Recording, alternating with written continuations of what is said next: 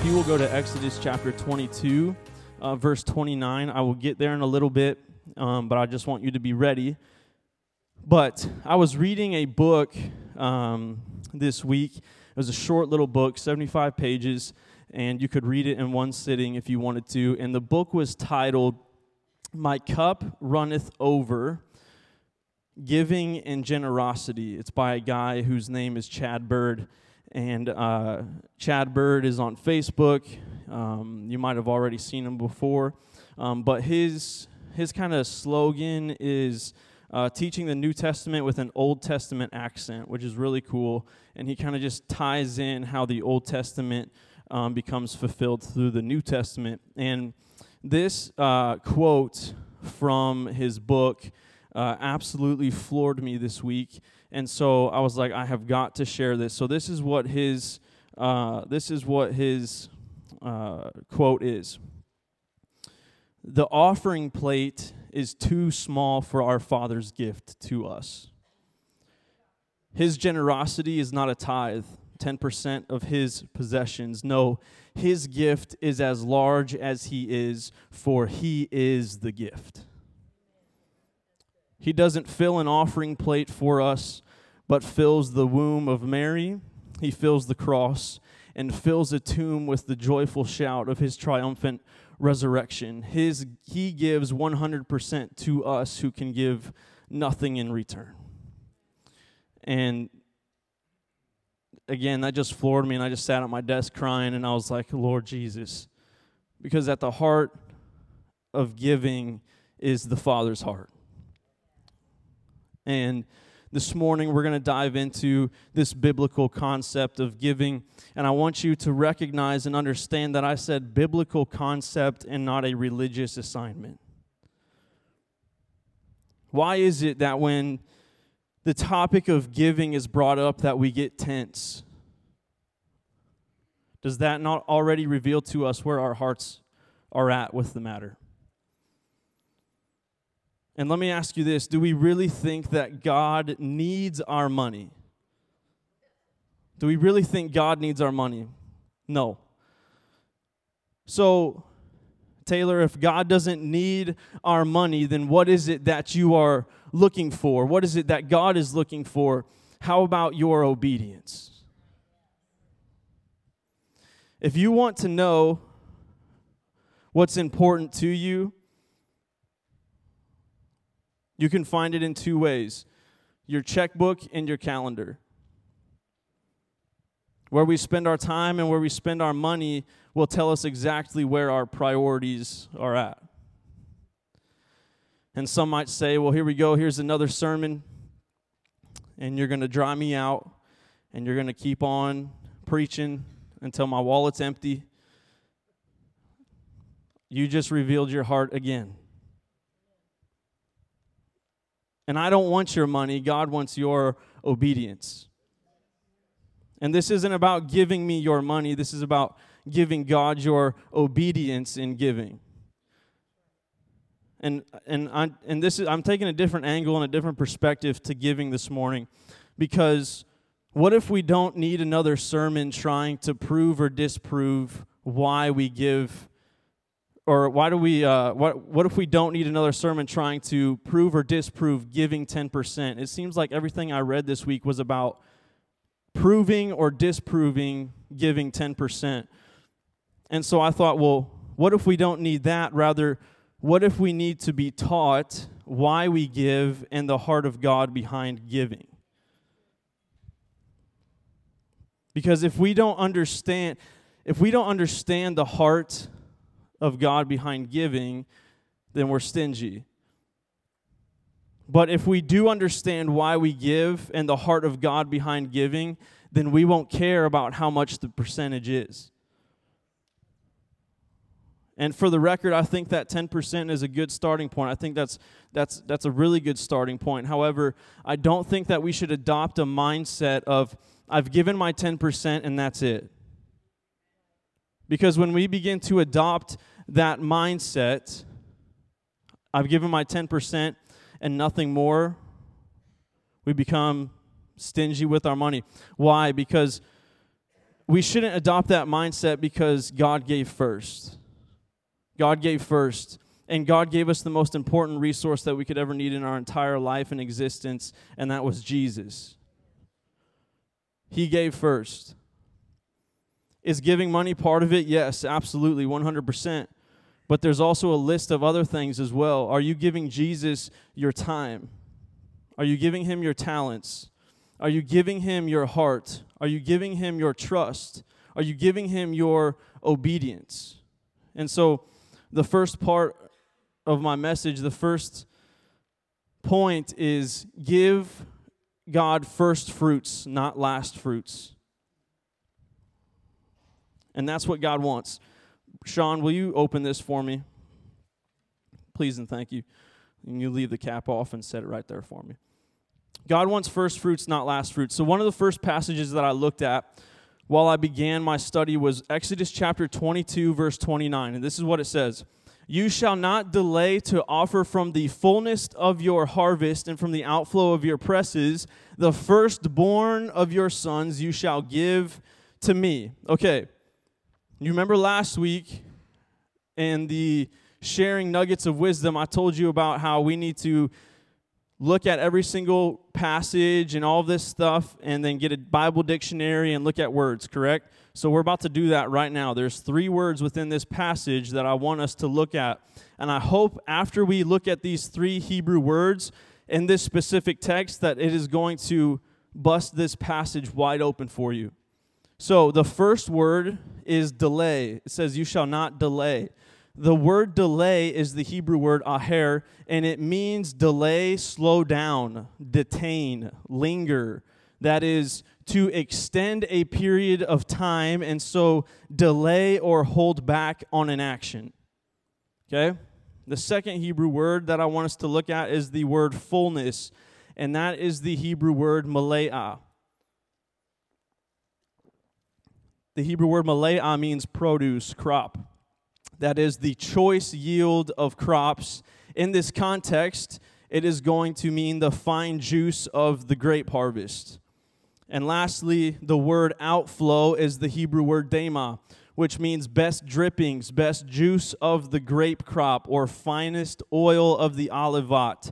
That is the juice drippings of a grape or olive press, not the compressed portions, but the unpressed, especially good without bitterness or sediment. Why am I pointing all of this out? Because in other words, what Exodus chapter 22, verse 29 is saying is this: you shall not extend the period of time to offer the choice yield of produce of your harvest and from the best drippings of the grape or olivet. The Lord does not want the compressed portions, that is the flattened by pressure portions, but the unpressed especially good. That's what that means. So what this is saying is that the Lord is telling the Israelites that he does not want a crushed olive from after they've made their oil. He wants the whole olive before they make the oil. That's what that means.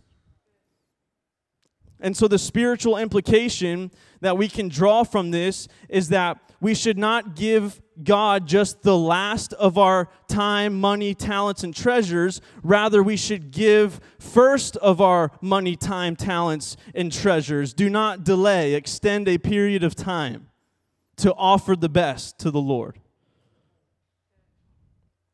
And I want to show you that this lines up with God's requirements for sacrifices. The first are his. So if you go to Exodus chapter 13, verse 11 through 13, I didn't give you guys that in the back because I've got a whole bunch of cross-references and tying stuff in together that it was going to fill the whole page and then you wouldn't have any notes to take. So Exodus chapter 13, verse 11 through 13 says, when the Lord brings you into the land of the Canaanites as he swore to you and your fathers, and shall give it to you, you shall set apart to the Lord all that first opens the womb. All the firstborn of your animals that are males shall be the Lord's. Every firstborn of a donkey you shall redeem with a lamb. Or if you will not redeem it, you shall break its neck. every firstborn of man among your sons you shall redeem. Okay. Why did the firstborn son and the firstborn animal have to be redeemed? Because, as the text says, they belong to the Lord automatically. Redeemed is to buy back. The firstborn of humans and of male animals, okay, for work, as we see in this passage, the donkey, were redeemed by a payment of a substitute, okay? Because the lamb, goat kids, oxen, and whatever else that was determined clean to eat in Deuteronomy chapter 14, 3 through 10, were given to God as a sacrifice. Okay? If you just hang with me, you're going to see how this all conjoins together. So if you wanted to keep your donkey, you redeemed it by giving a non-firstborn lamb. Why was it a non-firstborn lamb? Because the firstborn lambs already belonged to the Lord, right? In order to redeem your firstborn son, you paid 5 shekels, which is $2,300 worth the weight in gold and $28 worth the weight in silver, okay? So, if you didn't want to redeem your donkey, that doesn't mean that you were able to use it for your own personal use, because the firstborn still belonged to God. That is why the text says that you needed to break its neck. It needed to be destroyed. If you weren't going to buy it back, then it had to be destroyed because it belonged to the Lord. And the reason for this is found in Exodus chapter 13, 14 through 16. And when in time to come your sons ask you, what does this mean? Why are they doing this? Why are they redeeming donkeys? Why are they redeeming sons? You shall say to him, by a strong hand the Lord brought us out of Egypt from the house of slavery. For when Pharaoh stubbornly refused to let us go, the Lord killed all the firstborn in the land of Egypt, both the firstborn of man and the firstborn of animals. Therefore I sacrifice to the Lord all the males that first opened the womb, but all the firstborn of my sons I redeem. It shall be as a mark on your hand or frontlets between your eyes, for by a strong hand the Lord brought us out of Egypt. Okay, so we see that this was set up by God so that the Israelites could remember what God had done for them, that God struck down every firstborn male of Egypt and redeemed the firstborn male of every Israelite. So this was set up so the Israelites would remember that God had done for them by rescuing them out of the hand of Egypt. And the reason why the Lord did this was to prepare the Israelites for the death of Jesus Christ on their behalf. So even though most of the Israelite generations were not going to witness this death of Jesus take place, they could certainly understand the concept at hand. If a life is to be restored, it must be bought back. It must be redeemed by a payment. And that payment was often the substitutionary death of something for something else.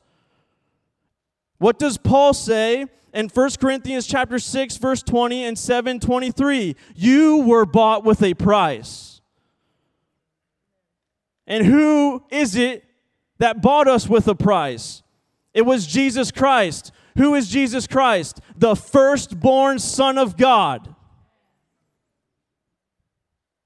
And guess what? God did not delay, and God did not give us His last fruits, but God gave us the best drippings because He gave His first fruits, His firstborn Son. So this whole model, okay, Romans chapter 8:29. For those whom He foreknew, He also predestined to be conformed to the image of His Son, in order that He might be the firstborn among many brothers. And from Jesus Christ, this is Revelation chapter 1:5. And from Jesus Christ, the faithful witness, the firstborn of the dead. Colossians 1:15. He is the image of the invisible God, the firstborn of all creation. Are we seeing the trend here? So we see that that Paul is looking back to the Old Testament foreshadowing of the redemption price that Jesus was going to pay with His own blood.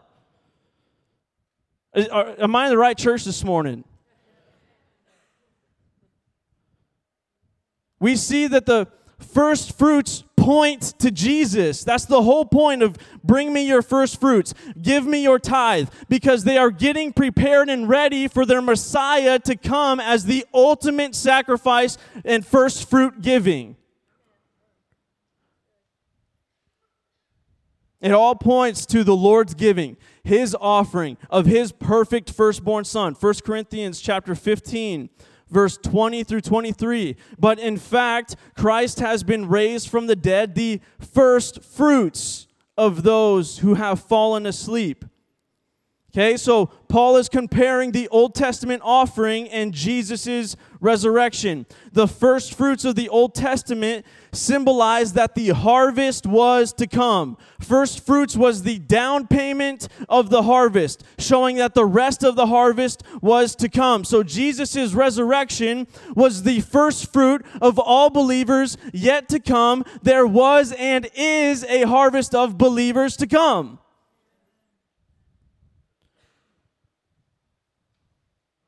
Romans 8:23.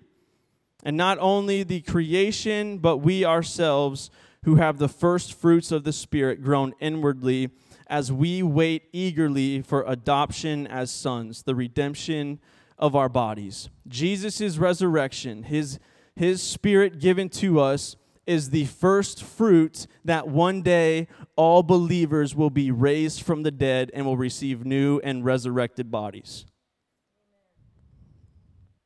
So the main point, after all of that and tying in and connecting, the main point, you could write it in one sentence, is we give our first fruits because the Lord gave us His first fruits.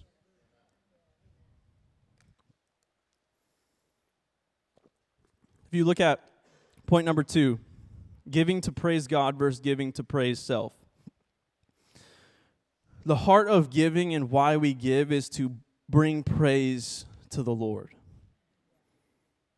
Notice what Amos says in Amos chapter 4, verse 4 through 5. Come to Bethel and transgress, to Gilgal and multiply transgression.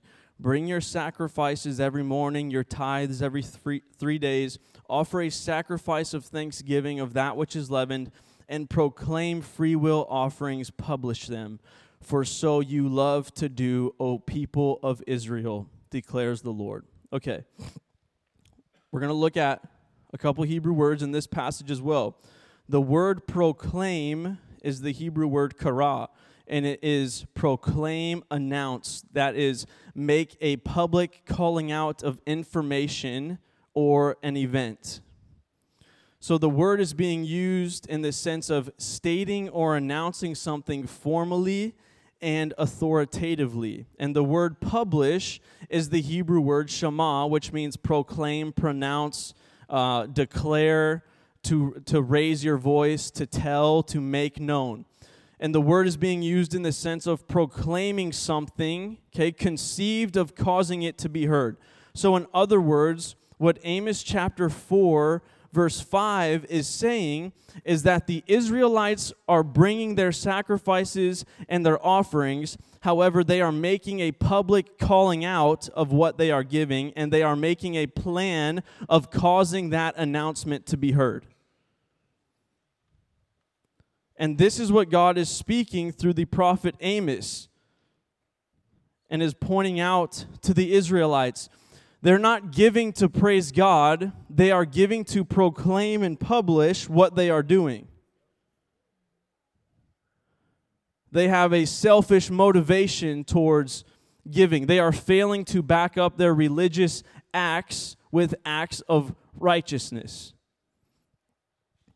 We can give our tithe and we can give our offering, but if we are just doing it as a religious act, then it is empty.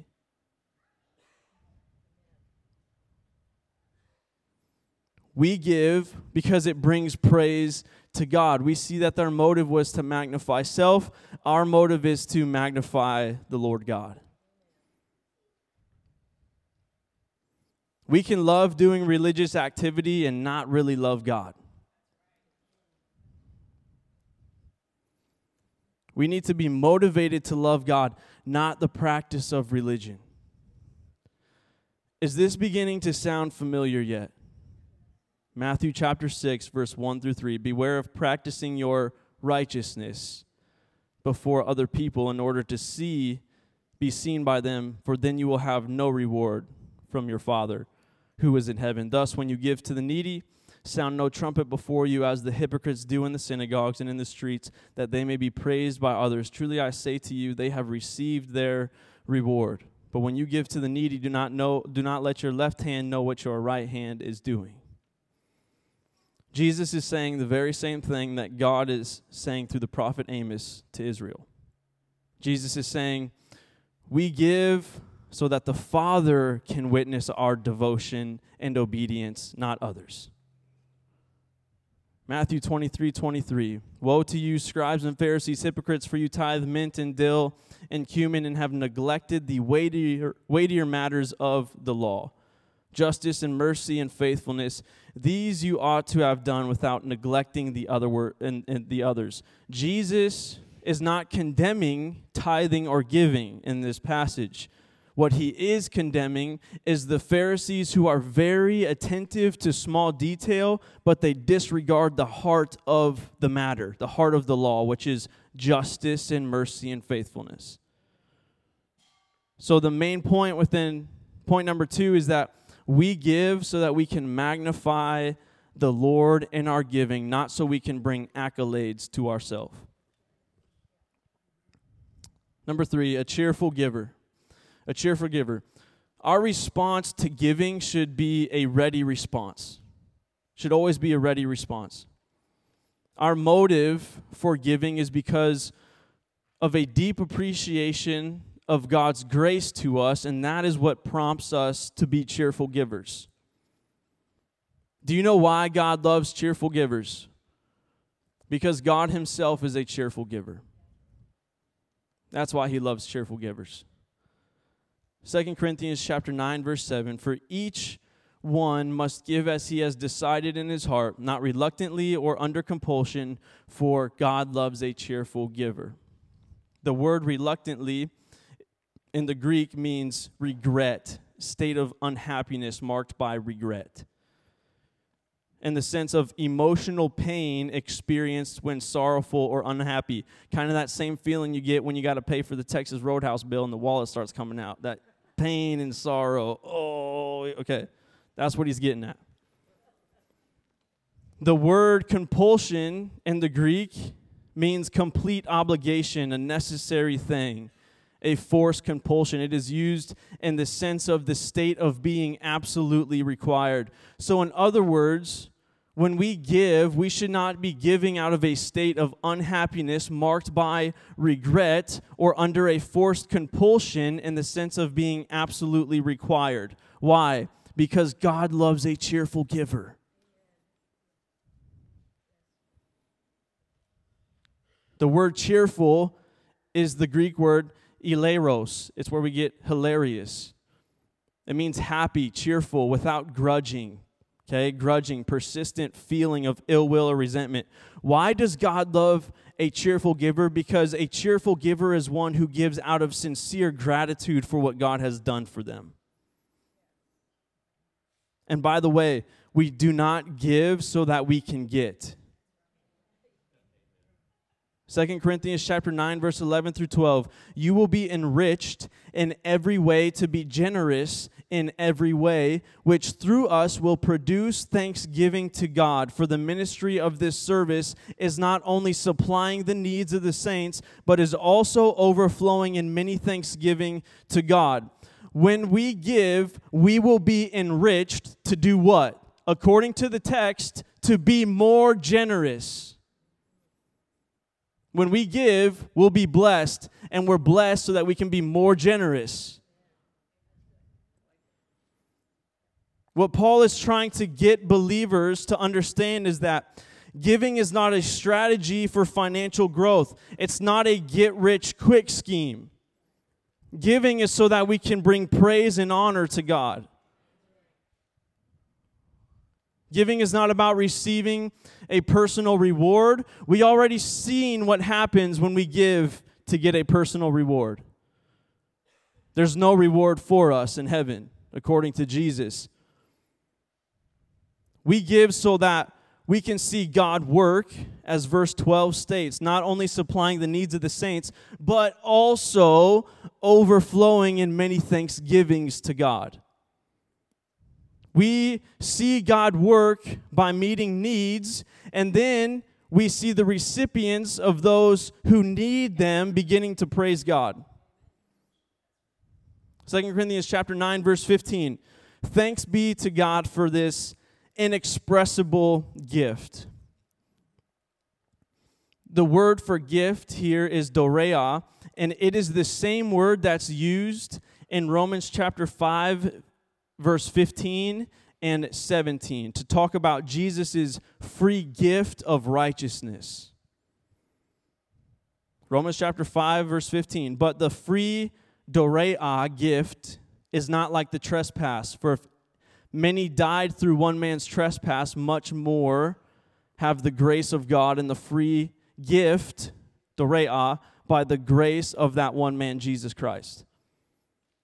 For if because of one man's trespass, death reigned through that one man, much more will those who receive the abundance of grace and the free gift, dorea, of righteousness reign in life through that one man, Jesus Christ. So, after Paul's discussion on giving, he ends it with, thanks be to God for this inexpressible gift of righteousness.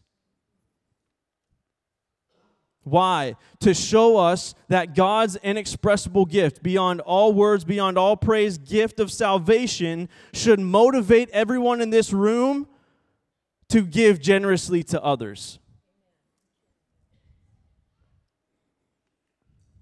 Last point, number 4. Where is your treasure?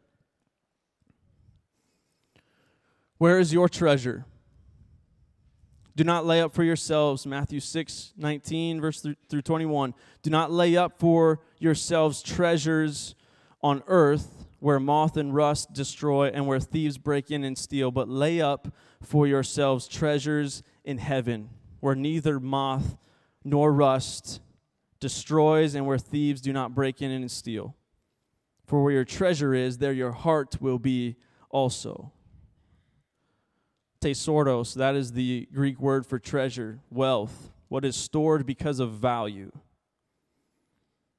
Where your treasure is, your wealth, what you store because of value, where that is, there your heart will be also. We as believers need to understand this very one important thing. If you take one thing away from my message this morning, it's this right here. We need to understand that our treasure is Jesus Christ. That's the treasure. Jesus, as the first fruits that we receive, is more valuable than anything that this world has to offer. If Jesus is our treasure, then giving of this worthless coin of this world will not matter. However, if our treasure is here on this earth, then giving of our worthless coin does in fact matter. If we recognize and understand that everything we have, everything we've got, is all His anyway, giving and how much God asks you to give will not matter. The percentage won't matter. 10, 20, 30, 50. We see the apostles not giving 10%, but 100%. Go and sell your houses and all your possessions and what? Follow me. I was looking at the Mosaic tithing system, under the law. And through all this research that I was doing, the Mosaic tithing system, what was in place under Moses, there was actually 3 tithes that they give. One went directly to the Levites because they didn't get an inheritance. Another went so that they could begin to fund their pilgrimages for the Feast of Passover and Tabernacle. And then a 3rd tithe was given for the poor. So, if we were to go by the Mosaic tithing system, we were all required to be giving at least 30%. There were 3 tithes within that Mosaic tithing system. So if we recognize and understand that everything we have is all His anyway, we won't care if God asks us to give 100% because it's all His anyway. I'm here to be a steward of what you tell me to do. When Jesus says where your treasure is, there your heart will be also. What He is trying to get those who are listening to Him to understand is that the treasure demands your devotion. The treasure demands your devotion. Where the treasure is, that is what's going to demand your devotion. So if my treasure is found in earthly things are going to demand my devotion. But if my treasure is found in Jesus, we all know Jesus demands our devotion. That's why Jesus goes on to say in Matthew chapter 6, verse 24, you cannot serve two masters. Because it demands your devotion where your treasure is at. When we are kingdom focused, when we're heavenly minded, when we begin to recognize Jesus is our treasure, that the Lord God has given us everything we have, that the Lord first gave to us, the greatest treasure of all, then we are able to stand not like this, but like this. We're enabled to be a cheerful giver when we begin to understand and be kingdom focused, and all of His belongs to Him anyway. Then we're enabled to be cheerful givers. We're enabled to have open hands. And we see in Genesis 14, we see a man named Melchizedek come up to Abraham. And Abraham just got back from war, defeating these kings. And he gives him 1/10 of all the spoils of the kings. And Melchizedek is mentioned there, and then he's mentioned in Psalms 110, then he's mentioned later in Hebrews. But the whole point of that was Jesus is our high priest under the order of Melchizedek. Melchizedek is representing the priesthood of Jesus Christ. And Abraham gives to this man who represents the priesthood of Jesus Christ. And then we see the Mosaic tithing system take place and how they give to the Levitical priesthood. And so by Abraham giving to Melchizedek, by a patriarch giving to Melchizedek, we see that the Melchizedekian high priesthood is bigger than the Levitical one. Why? Because Jesus is the high priest under the order of Melchizedek.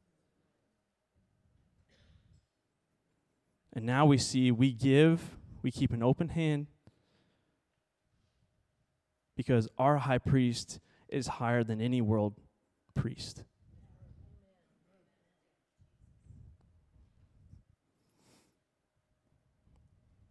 When we stand with an open hand, we let God do what He wants to do. And when we stand gripping and tighten and tense, we don't let God move. Why am I not seeing God move? Why am I not seeing God work in my life? Well, first, are you giving to praise Him? And as Paul says in Corinthians, when we begin to be cheerful givers, we begin to see God work, because then people begin to praise God that their needs have been met. And then we are blessed because of that, not so that we can keep what we are given, but so we can be more generous again and again and again.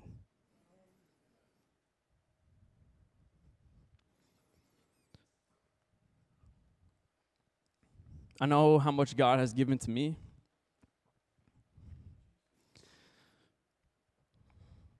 And I know that everything in my life that God has given to me is so that I can continue to be giving to others. Because as I have freely received, I want to be able to go and freely give.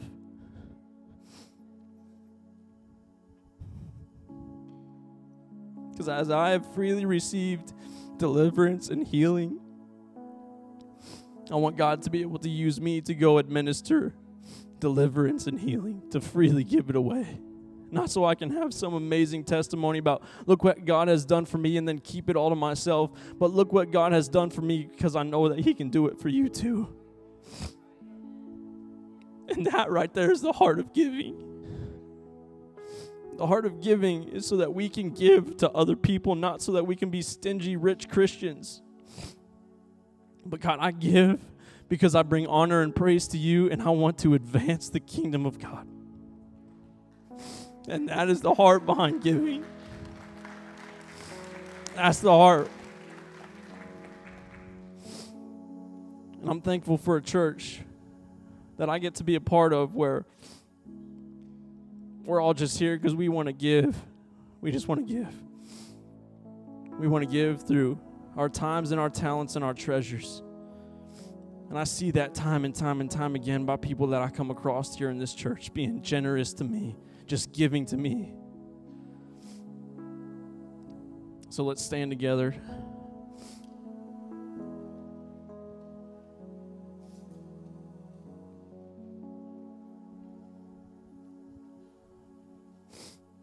Let's just bow our heads together too and just open our heart before the Lord. God, we just thank you so much, Lord, for the heart that's behind giving. We just thank you that you first gave to us. We thank you for the first fruits of your Son, Jesus Christ, that you have given to us. May it empower us. May it enable us. May it embolden us to go out, Lord, to share, to give, to advance the kingdom of God. And I just pray, Lord, that the world will begin to see, that our community will begin to see, that those who we are in contact with will begin to see that we give not so that we can gain, but we give so that we can continue to give some more and to be more generous and to bring more people into the kingdom. Help us to not be sparing in our giving, but help us to be open-handed, Father God. We just praise you and thank you. Lord, I just pray that you bless everybody here, that you watch them, that you keep them, that you bless them so that they can go and bless others. In Jesus' name we pray. Amen and amen.